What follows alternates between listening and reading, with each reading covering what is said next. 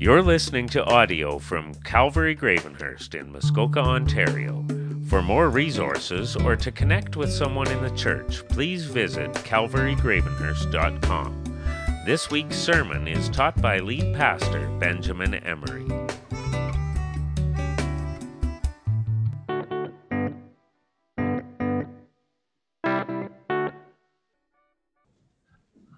And I'll encourage you to pick up a Bible. And if you're in the second row, pass the Bible up to the people in the front row.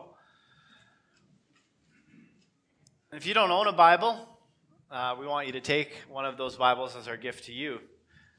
And hopefully you will use it and see all the truth that is in there. We're going to be reading John we're going to pick it up at chapter 13, verses 33, on to chapter 14, to the end of verse 6. That's page 956 in that church Bible.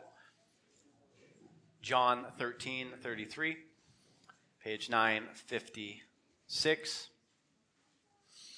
We started a series called Uncomfortable Conversations a few weeks ago, and they're not uncomfortable because they're bad or evil or mean. They're uncomfortable because sometimes things make us uncomfortable in the Bible, because the Bible convicts, the Bible speaks to life. It has all the answers to life because it's from God, given to us. And so, of course, it's going to creep into the areas of our life we don't necessarily want it to, but that's good. That's growth.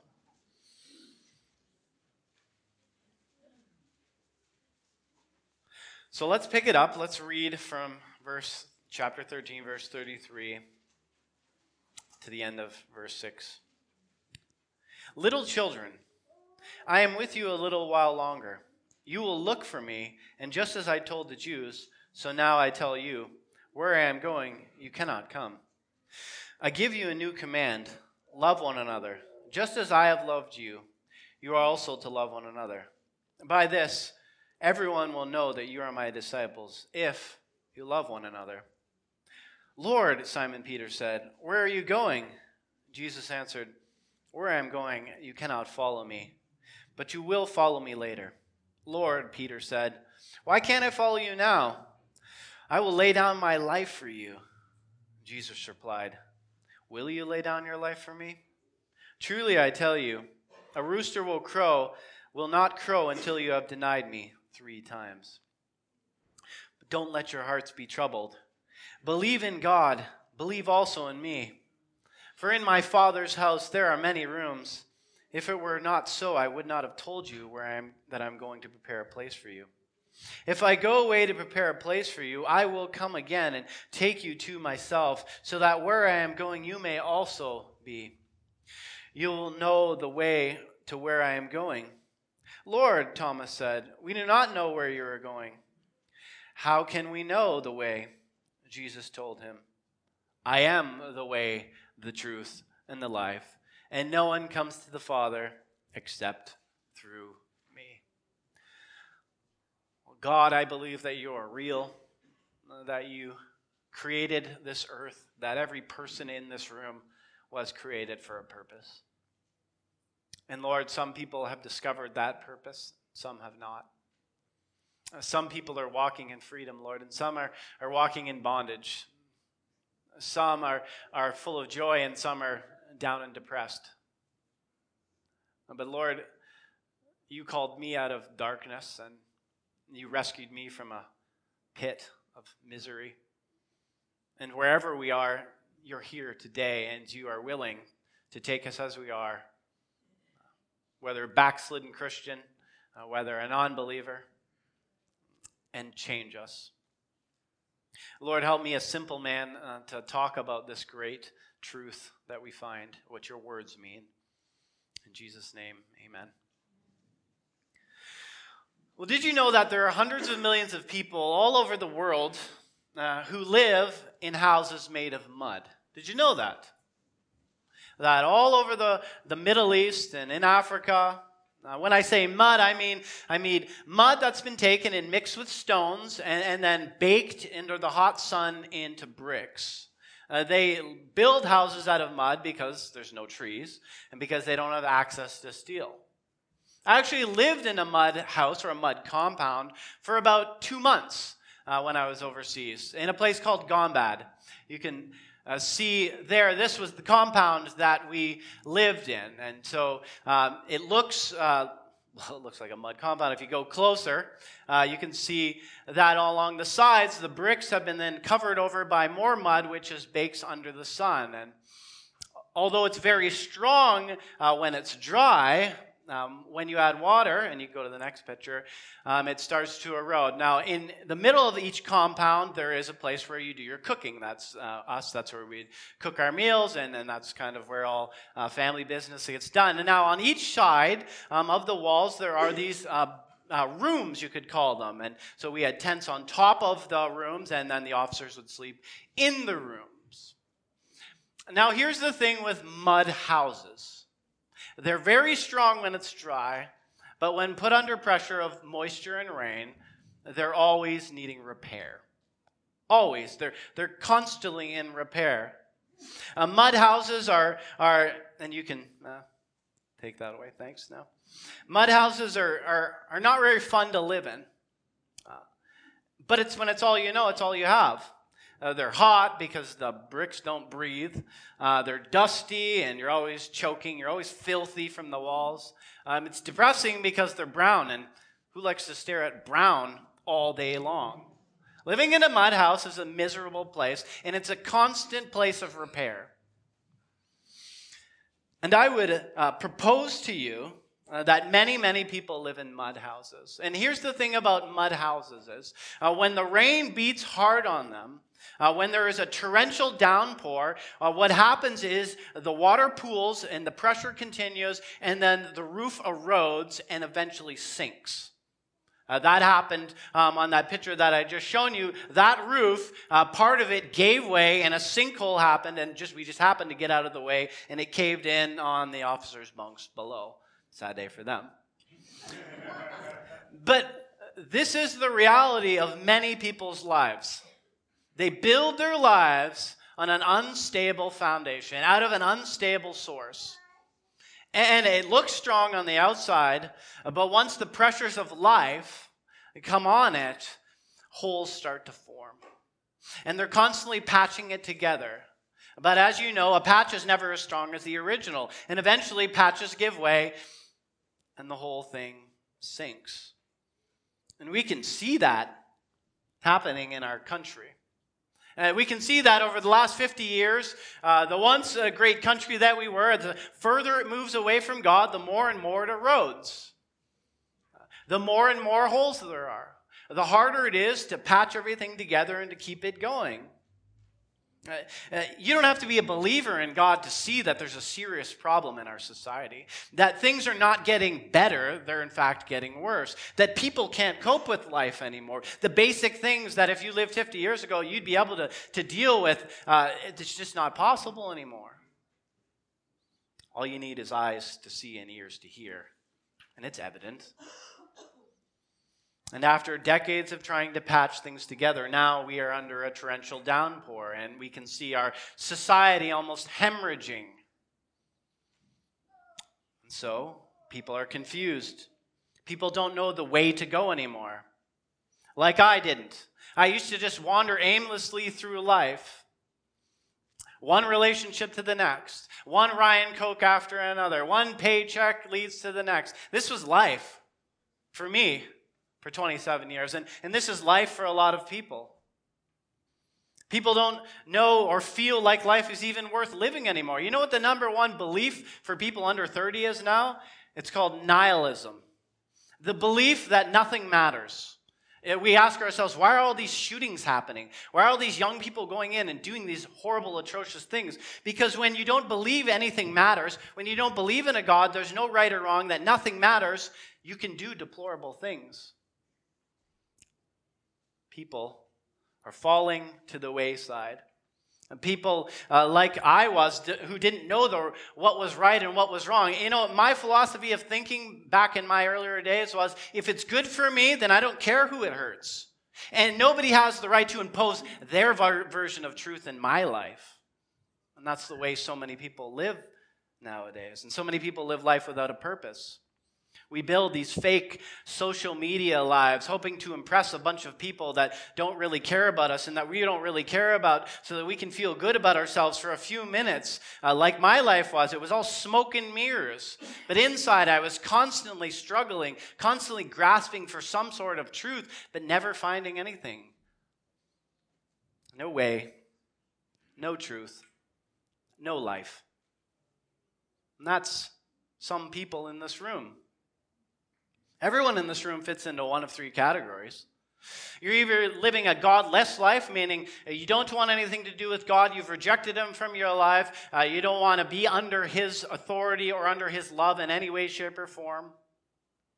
Or you're living a religious life where you're kind of in and out, and I'm a Christian in this area, but not in this area.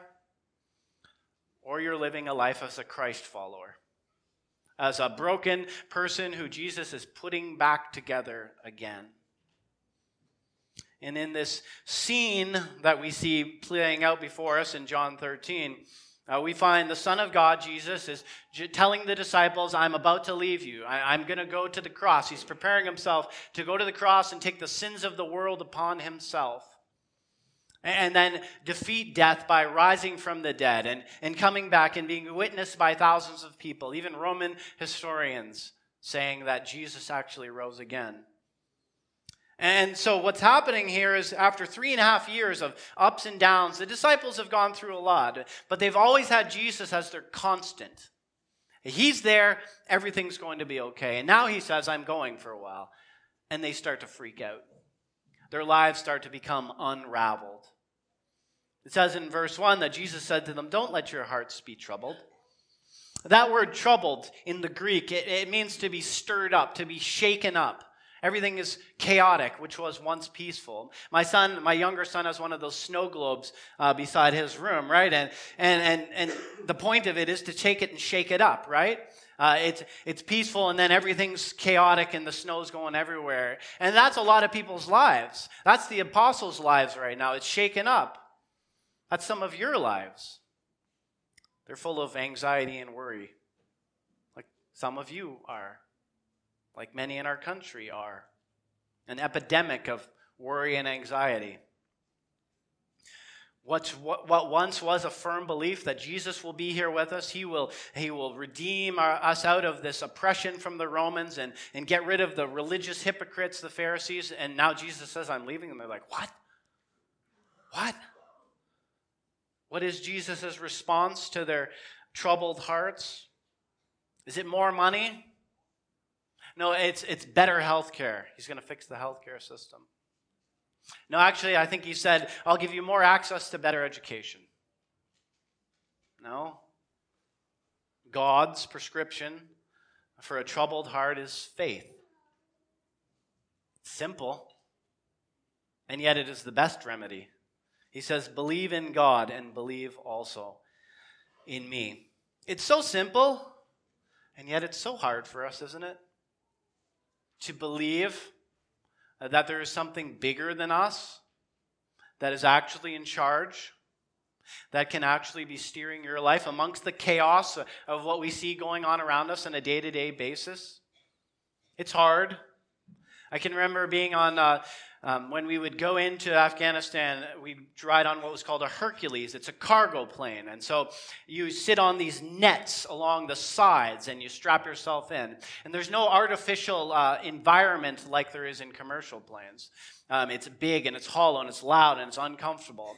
And when we start to cross the border over the mountains, they do what's called contour flying. It's when, to keep from surface-to-air missiles hitting the Hercules, they fly low and with the mountains. And so there's already no artificial environment in there, but now you're going like this over the mountains. And so they tell you to prepare, and no matter how many times you do it, you never really get used to it. But the people who are doing it for the first time, they start freaking out, a lot of them. They'll start to get sick. They'll start to hyperventilate. I remember I was like really nervous the first time. Even the second and third time, I was still nervous. And I can remember they tell you to get ready for it. They come over and say, we're now going to enter. The lights go out. The red light comes on. And you get ready. And then it starts, and your stomach feels like it's riding up into your head, and like your bottom's going to drop out. But I can remember this sergeant on my last time over, and he was as calm as a cucumber. And as some of the younger guys are starting to freak out, he just looks across the net. I can remember him looking. He says, "Guys, it's okay. They've got this. This is what they do." He had faith that the pilots knew what they were doing. And although the circumstances seemed out of whack, that it was going to be okay. And this is faith. To believe that there is someone bigger who's got this. And although it's up and down, that in the end it's going to be okay. The apostles wrestled with that on the Sea of Galilee in the middle of a storm. Jesus is sleeping in the back of the boat, and they're freaking out like the world's going to end. And Jesus, don't you care? We're about to die. And Jesus says to them, "Oh, you have little faith." And then he rebukes the storm, and it stops. Faith, it's been the answer for Christians for 2,000 years. Through the ups and downs of life, that God is in charge, and in the end it will be okay. And maybe you're in the camp where you don't believe in a God. Or you don't believe in a God who you can actually know. And that's a sad place to be in. That's where I was in. Because then you have to depend on other humans to control your life. Or you have to depend on yourself. And I ask you, how is it going for you depending on other people? Is the government doing a great job at keeping your life stable? How are you doing at it? Are you the master of your own destiny? If you're being honest, it's not going too well. It wasn't going well for me. If you're in camp 2, well, maybe you kind of sit on the fence and you say, yeah, I believe that Jesus is real, and I believe in the God of the Bible, partially at least. I believe in some areas, yes, he's in charge, but I believe in some areas I can be the master of my own destiny. And that's maybe even a worse place to be than the first place. It's a dangerous place to be. It's a disappointing place to be because you'll never get to experience all that God has for you, what faith really does to give you that security. You'll be constantly walking in faith and then jumping over trying to fix things on your own and back into faith and back over to yourself. You never get what Proverbs 3 says when it says to trust in the Lord with all your heart and do not rely on your own understanding, but in all your ways acknowledge him and he will make your path straight. Your path's always going all over. He wants to make your path straight, but you won't let him. And because you're not fully committed, you're, as James says, a double-minded person. James says in James chapter 1, verse 6, "But let him ask with faith, without doubting. For the doubter is like a surging sea, driven and tossed by the wind. That person should not expect to receive anything from the Lord, being double-minded and unstable in all ways." You see what he's saying? Religious people, half in, half out people, they're unstable. They're being blown all over, double-minded. Is that you, Christian? Brother, sister? Because as our country goes through what it's going through, it may have been all right if you were raised in the 50s, 60s, 70s, 80s, when everyone was a Christian and things were easy and the country was on an upward trajectory. But as we're in this phase, that sort of Christianity isn't going to work anymore.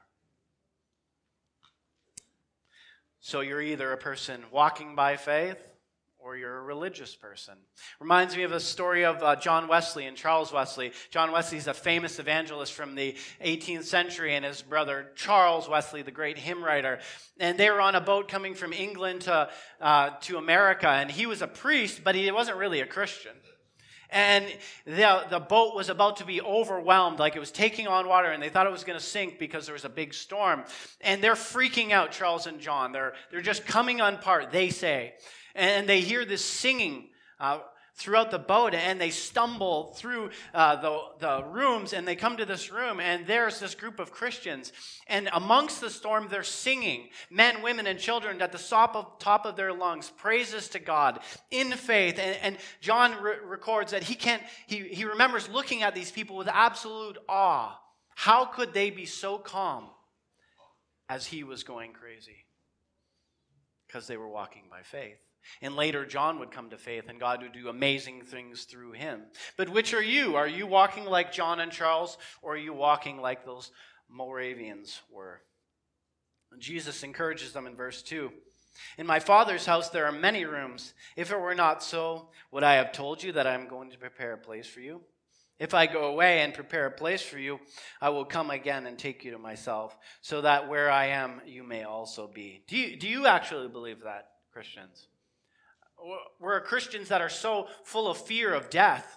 We so just want to cling to this earth. But do you actually believe that God has made a place for you? And that when you die, it's not going to be black. It's going to be better than it's ever been on this earth. And maybe you who would say, I don't believe in a God, or I've never believed in a God, and I don't know what's going to happen when I close my eyes and leave this earth. You can have that promise too. Through faith in Jesus Christ, you can receive hope that when you close your eyes, you will be in a place where there is no more sin, where there is no more evil, where all the garbage we see going on out here isn't. All you have to do is put your faith in Jesus Christ. And you can be like Peter, at least for a while. Maybe you're like Peter, and when he was walking on the water, and that was you for a while. You were walking in faith, and God was doing great things in your life. But somewhere along the line, you took your eyes off of God, and you looked at the circumstances, and then you started to sink like Peter did. God is saying to you, call out to me again in faith. Grab my hand again in faith, and I'll pull you out of the storm. Maybe you feel like you've been forgotten about by God, that he's let you down in some things, that he no longer walks with you, that you've gone too far the other way. God never forgets. That's up here. God said in Isaiah 49, verse 15, can a woman forget her nursing child, that she would no longer have compassion on the son of her womb? Even they may forget, yet I will never forget you. God is here, men and women. He's waiting for you. Go back to him with a full heart. Verse 5, then Thomas says to him, we don't know where you're going, Lord. How can we know the way? And Jesus says, I am the way, the truth, and the life, and no one comes to the Father except through me. The way, the truth, and the life, Jesus says. Or we could say the way to the truth of life. And isn't that what everyone in this world is looking for? A way to walk that is good and right? Truth that they can actually plant their feet on, that isn't always shifting with culture? A life of purpose? A life that isn't going to be forgotten about when they die, that will live into eternity? I think that's what most people are looking for. And see, here's the thing. Faith is what unlocks that way. You can't walk that way unless you have faith. Did you know that the people in the first couple of decades after Jesus had ascended to heaven for the first 30 years, that they weren't called Christians? They were called people of the way. That's what their reputation is. They walked in a way totally counter to the Roman culture, where they loved each other, they served each other, they took care of the sick. When people would throw out babies, which was common, any babies that weren't perfect in look, they would throw them out. These people would go and rescue them and take care of them. Who are these people? Oh, they're people of the way, they would say. That is us if we follow Christ. The way to forgiveness. The way to forgive yourself. Have you received that forgiveness yet? You know, I hated myself until my later 20s. I hated who I was. I looked in the mirror and I hated who I was because I knew what I had done and I knew the things that stirred around in my heart. And I carried those things, that weight. And sure, we can put on a good show, and that's some of you. You put on a good show. But deep down, when you're alone, you hate yourself. God is a God who came to forgive you of those things, to release you of those things, to release you of your failures as a parent, to release you of your failures as a spouse, to release you of your failures as a friend, and all the things that we've done that wish we'd never done. He's the way to that. The psalmist writes in Psalm 103, verse 12, as far as from the east is from the west, he has removed your transgressions and sins. It's an amazing thing to be released of all the horrible things you've done. It doesn't give you the desire to go and do more horrible things. In fact, it gives you the desire to go and live a life that's good. It's the way. Those who have been forgiven, they love much. They've been released from hate. They tend to release others from hate. When they've been forgiven, they tend to release others and forgive others. That's why Jesus said in chapter 13, verse 34, I give you this new command. Why is it new? Because it's counter to the world. Love one another, just as I have loved you. You are also to love one another. By this, everyone will know that you're my disciples, if you love one another. And Christians, one of the greatest examples to whether you actually are a Christian is if you're actually loving other people as yourself. Even the hard people. It's the way to heaven. Let me assure you, heaven is not a place where good people are. If that was it, I wouldn't be going. Heaven is the place where forgiven sinners go. To those who humble themselves and say, God, I can't earn my way to heaven, but I want to be with you. And God forgives us of our sin. Hell is the place where everyone who says they can do it on their own go. Those who walk in pride and arrogance. Heaven is the place for those who simply admit they can't do it on their own. Jesus called it the narrow way.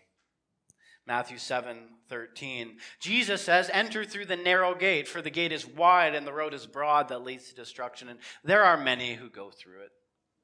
How narrow is the gate and how difficult is the road that leads to life, and if you find it. Why is it difficult? Because it involves humility. And humility is so hard for us. And you may say, well, I thought all roads lead to heaven. Well, Jesus said they don't. That's why he said, I am the way, the truth, and the life. And no one comes to the Father except me. And so you can't call Jesus a good person. He's either a liar or he's truthful. If he's a liar, then he's not a good person. He's either telling the truth and he's offering us a way to him, or he isn't. It's the narrow way. And I ask you, Christians, are you walking the narrow way? Those of you who go to church, those who profess to be Christians, are you actually walking the narrow way?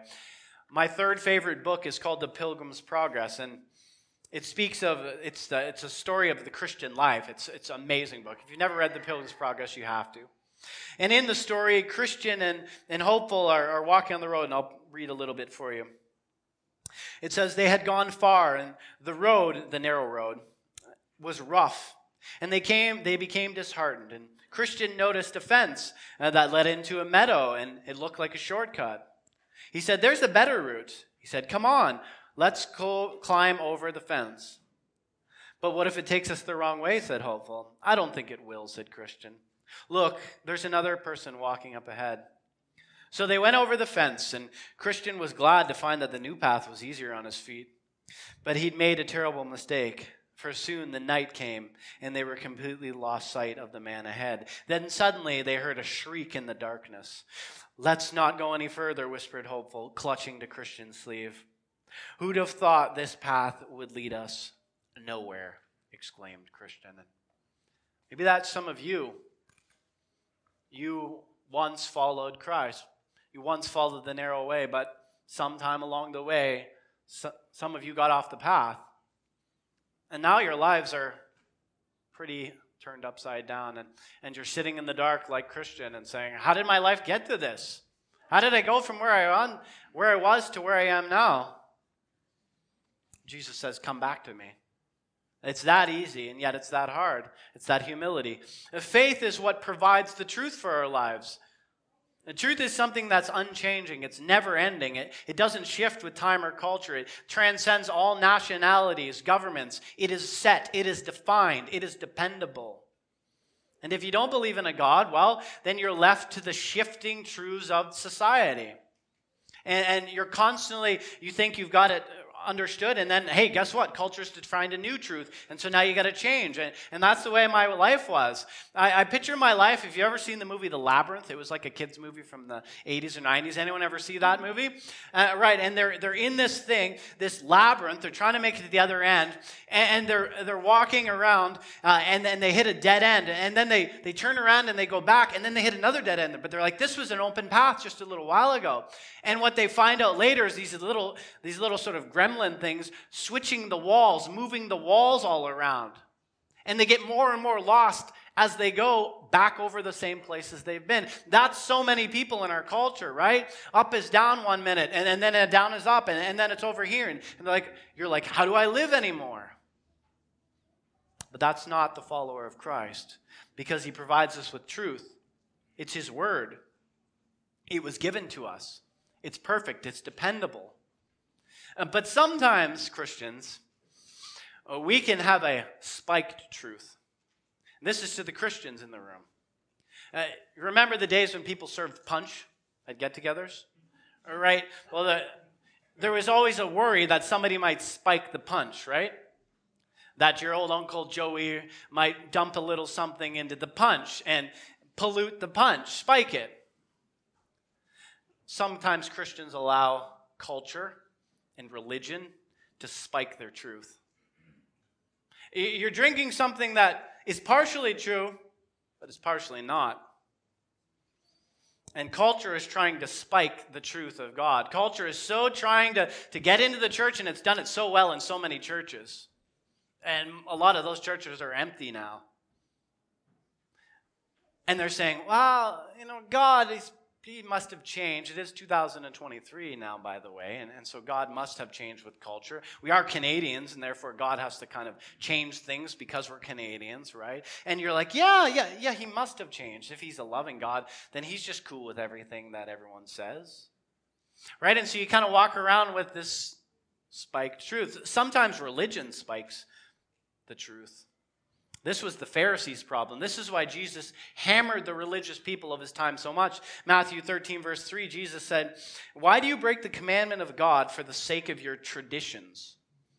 For God said, 'Honor your father and mother,' and if anyone who curses his mother and father, they should be put to death. But you say that if anyone says to his mother and father, 'Whatever you would have received from me as a gift is now devoted to God, and there is no need for me to honor my mother and father anymore. Therefore you nullify the word of God for the sake of your traditions.'" And Christians, there's some people, some in here that go to this church, that nullify the word of God sometimes for religion's sake. Is that you?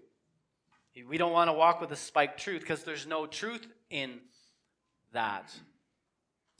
The truth is what sets us free. It's what gives us a firm foundation. Jesus says in Matthew 9, "Therefore, anyone who hears these words of mine and acts on them will be like the wise man who builds his house on the rock. The rain fell and the rivers rose and the winds blew and pounded on the house. Yet he didn't collapse because its foundation was on the rock. And everyone who hears these words of mine and does not act on them is like the foolish man who built his house on sand. The rain fell and the rivers rose and the winds blew and pounded on the house, and it collapsed, and its collapse was great." And how many big-time pastors do we see anymore that had a spiked truth? And they walk in good, and everyone's like so impressed by them. They like to twist God's word around and makes them popular. And how many of them have we seen all of a sudden their lives come crashing down because they've built their lives in a mud house? But faith provides us with purpose, with a life of purpose. I didn't say it's a life of significance or a life of wealth or a life of ease, but a life of purpose. It's purposeful because God is behind it. The Holy Spirit is leading you to the purposes he has you alive for. Before that, you're like me, wandering aimlessly. But in God, you have purpose in life.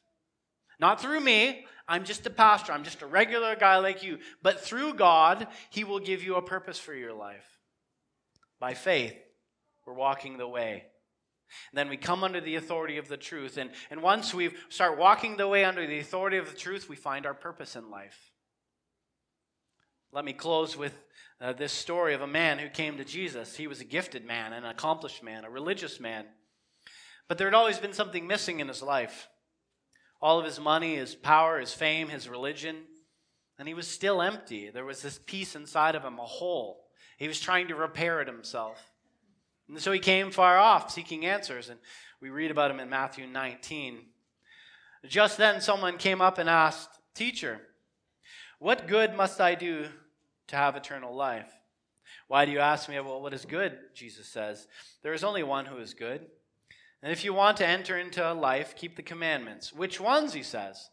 Jesus answered, "Do not murder, do not commit adultery, do not steal, do not bear false witness, honor your mother and father, and love your neighbor as yourself."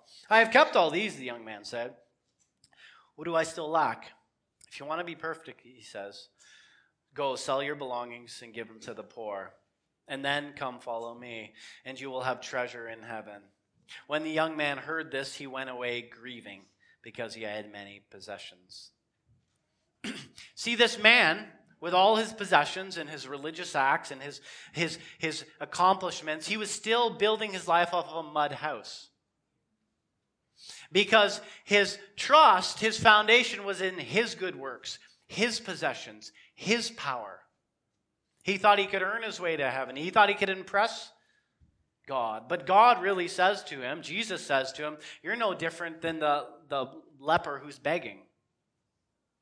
I'm not impressed by your money or your religious accomplishments," because he lacked humility. And what can God do with a person who is full of pride? Nothing. And his mud house was wasting away. And so he came seeking answers, but the saddest thing is that he went away sad.